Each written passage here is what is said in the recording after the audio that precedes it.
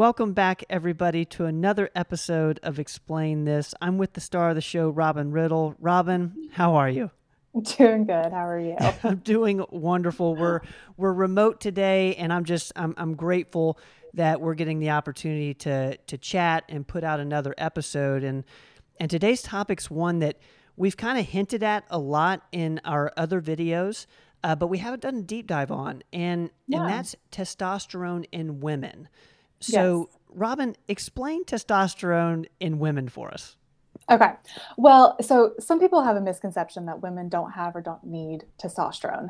We do. It's just as important for women as it is for men, just at different levels, different doses, and for different reasons. So for some reason, recently I've come across several patients that have told me, previous providers have told them, you don't need testosterone. It's not a big deal. But it absolutely is. So in a female's body, testosterone, it's an androgen hormone that is produced mainly in the ovaries and then also by the adrenal glands. So a androgen deficiency or low testosterone, a testosterone deficiency, is generally either because the ovaries are starting to fail, like perimenopausal or menopausal women, or from something like an adrenal fatigue, where the adrenals are not producing appropriately. This can come across as lots of different symptoms, and a lot of the complaints are very non-specific, and they tend to get attributed to other issues. So symptoms of low testosterone can be things like fatigue, muscle loss, changes in mood, just kind of not feeling it, not in the same kind of good mood as you normally are, low libido, and a lot of it can end up being actually diagnosed as depression.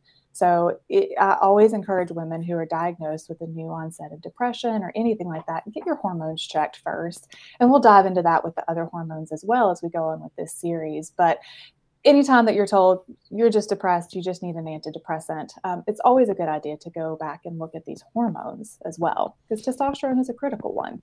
It's super interesting because I often hear you and Dr. Rogers and Andy talk about how it's testosterone that actually makes women, feel extremely good. Like they notice a Mhm. huge difference with that. And I Yeah. can, just hearing you say, some of the symptoms of low testosterone in women are, fatigue and depression, that makes a ton of sense. Yeah. And is there are we checking we're checking testosterone levels on all the hormone patients, all the female hormone patients? Always. Yeah. Okay. So our female hormone panel is testosterone, estradiol, and progesterone. All of them are equally as important, all for different reasons. And as we go through this, I'll dive into the other ones next time. But testosterone is one of those that some providers, their providers will just tell women it's not that important. But it absolutely is. So increasing those testosterone levels in women, if they are coming back deficient, helps, of course, to enhance libido. Now we have a whole other video about libido for women. It is very multifactorial.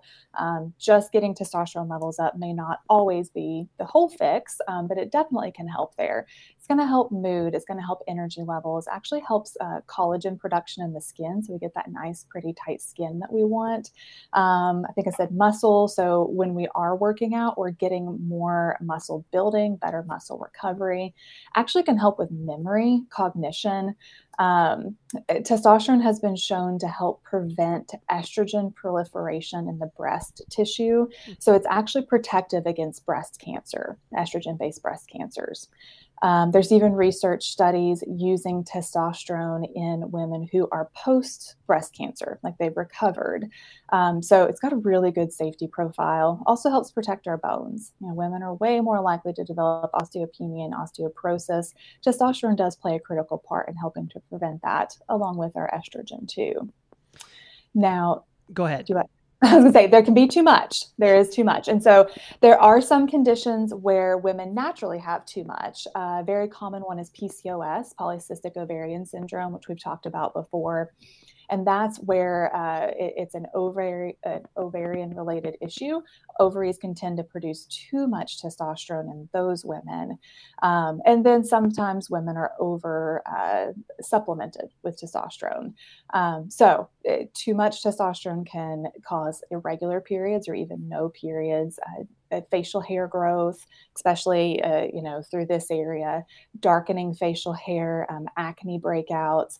If it gets way too high, we can even run into deepening of the voice, increased blood thickness. So there's a balance there. We don't want to not have any testosterone, but we definitely don't want to have too much either.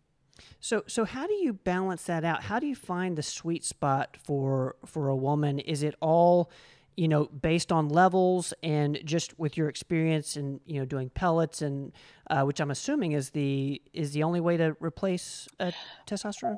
So actually, there's lots of different ways to get testosterone levels up. Okay. So to answer your first question, how do we decide how much?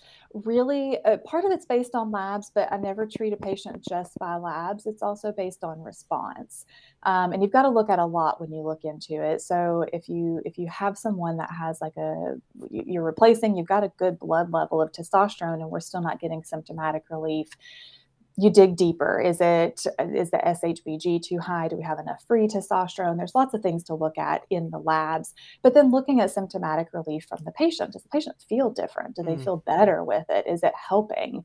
Are they starting to have symptoms of it being too much? In general, when I look at labs, I'm looking for a level of 60 to 80 on replacement. If somebody came in not on testosterone and we're trying to evaluate if their levels are adequate, I'm looking at least to see them in the 30 to 40 range naturally. But some women, we, get their testosterone levels up to 80 and they're like, I feel like I've got a beard growing at this point. And other women, they need it to be higher before they feel a difference. So really, a lot of clinical judgment comes into that. Now, how to get testosterone levels up depends on the patient and depends on what else is going on. So as I mentioned at the beginning, there is a condition called adrenal fatigue that can affect testosterone production. I automatically think of this when I see women around my age, women who are in their 30s, 40s, even down in their 20s that come in with low testosterone. Adrenals are the first thing that I think in that age category. Because typically in that age category, we still have functioning ovaries. Things are working really well on that side of things. But that's also an age category that it's very common that we have high stress. We're working, we've got kids, we've got all the things going on. Women, moms especially, we're the worst to take everything on and act like it doesn't bother us and we're superwoman and we can do it all. And what that does is it increases stress in the body, which puts a lot of additional strain on the adrenals.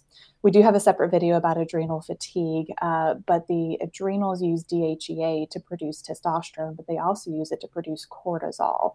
So if stress is high and we need more cortisol, we automatically are not getting the testosterone that we need. So in that age range, yeah, Interesting. that's a lot to spit out there. Sorry. So in that age range, there is the possibility that we can fix the underlying reason. So I definitely talk about supplements in that kind of situation, looking at, do we need to do further adrenal testing, cortisol levels, DHEA levels?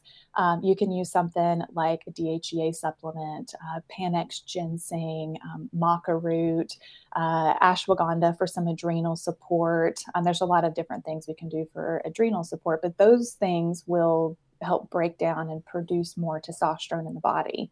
So in situations like that, we can get natural production up without having to use any hormone replacement therapy. Okay, go ahead. Oh, sorry, you cut out for a second there. What were you saying? No, you go ahead. I totally cut you off there. Okay. It's hard with this whole tele thing. Like there's a bit of a lag there. But if we are going to do hormone replacement therapy for testosterone, there's several different ways to get it into the body. One is a cream that's applied to the skin every day. If we're doing other hormones, we combine your other hormones into that same cream, but you just rub it into the skin every day. One is something that's called a trit or a troche, which is this little waxy looking thing that you actually put under your tongue and it dissolves sublingually and gets into the bloodstream that way. Rarely, but we can do injections of testosterone for women. Women tend to process the injections a little bit differently, so it's definitely never my first choice, but it is something that we do at times. And then we do have the pellets, as you mentioned. All of them have their different benefits. I think we've got a video where I go through kind of the risk and benefits of all of the different ones. But yeah, there's a lot of different ways to get the actual hormone back into the body as well. That's really fascinating. And like you said, you don't necessarily have a preference other than just going based on where the woman is at in their life. And I'm sure, their lifestyle as well probably plays a part. But I do want to ask about the adrenal fatigue. Are you looking at that first, or are you looking at low testosterone first, or is it the adrenal fatigue that leads you to low testosterone? Usually it's the other way around, because a lot of people come to us for hormones. So they'll just come in and say, I want hormone labs done. I think something's wrong. And so I get hormone labs back, which is just the testosterone, estrogen, and progesterone level. And if I see low testosterone there, especially really low testosterone, like I'll see some people that it's less than 2.5, meaning it's just not even reading. That automatically makes me think something big is up. So either we're in full-blown menopause and the ovaries have just said, nope, not doing it, or we've got some major adrenal issues, or a combination of the two. So those really low testosterone levels especially cue me to think that we need to dive into adrenals. And then talking to the patient. So you can see in my adrenal fatigue video, I'll talk through kind of more of the symptoms, but just tired all day, feel like you never have the stamina to get anything done. You could sit down and fall asleep at the drop of a hat, along with increased stress, the lifestyle that would predispose you to that adrenal fatigue. That's usually when I dive deeper into that. So a lot of times I find low testosterone on hormone labs, and then I talk about what else is going on and consider looking at other things based upon that. This is amazing, guys.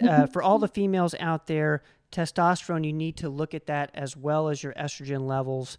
Robin, thank you so much for explaining this. And what we'll do, guys, is we will link the videos to the adrenal fatigue Explain This episode, as well as the PCOS episode, and I believe the female hormone replacement video. Yeah. You guys will do a deep dive on all things hormones with Robin, and we'll put all those links in the description.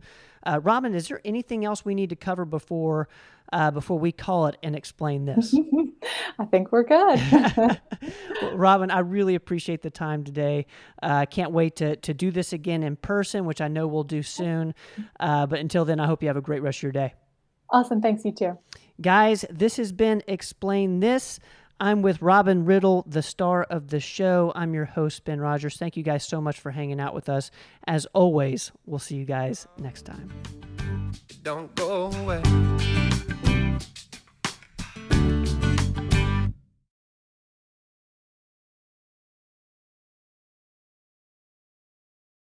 Thanks, guys, for listening to this episode of the podcast. Please share the podcast with your friends. And if you haven't subscribed yet, please subscribe. We will see you guys next time.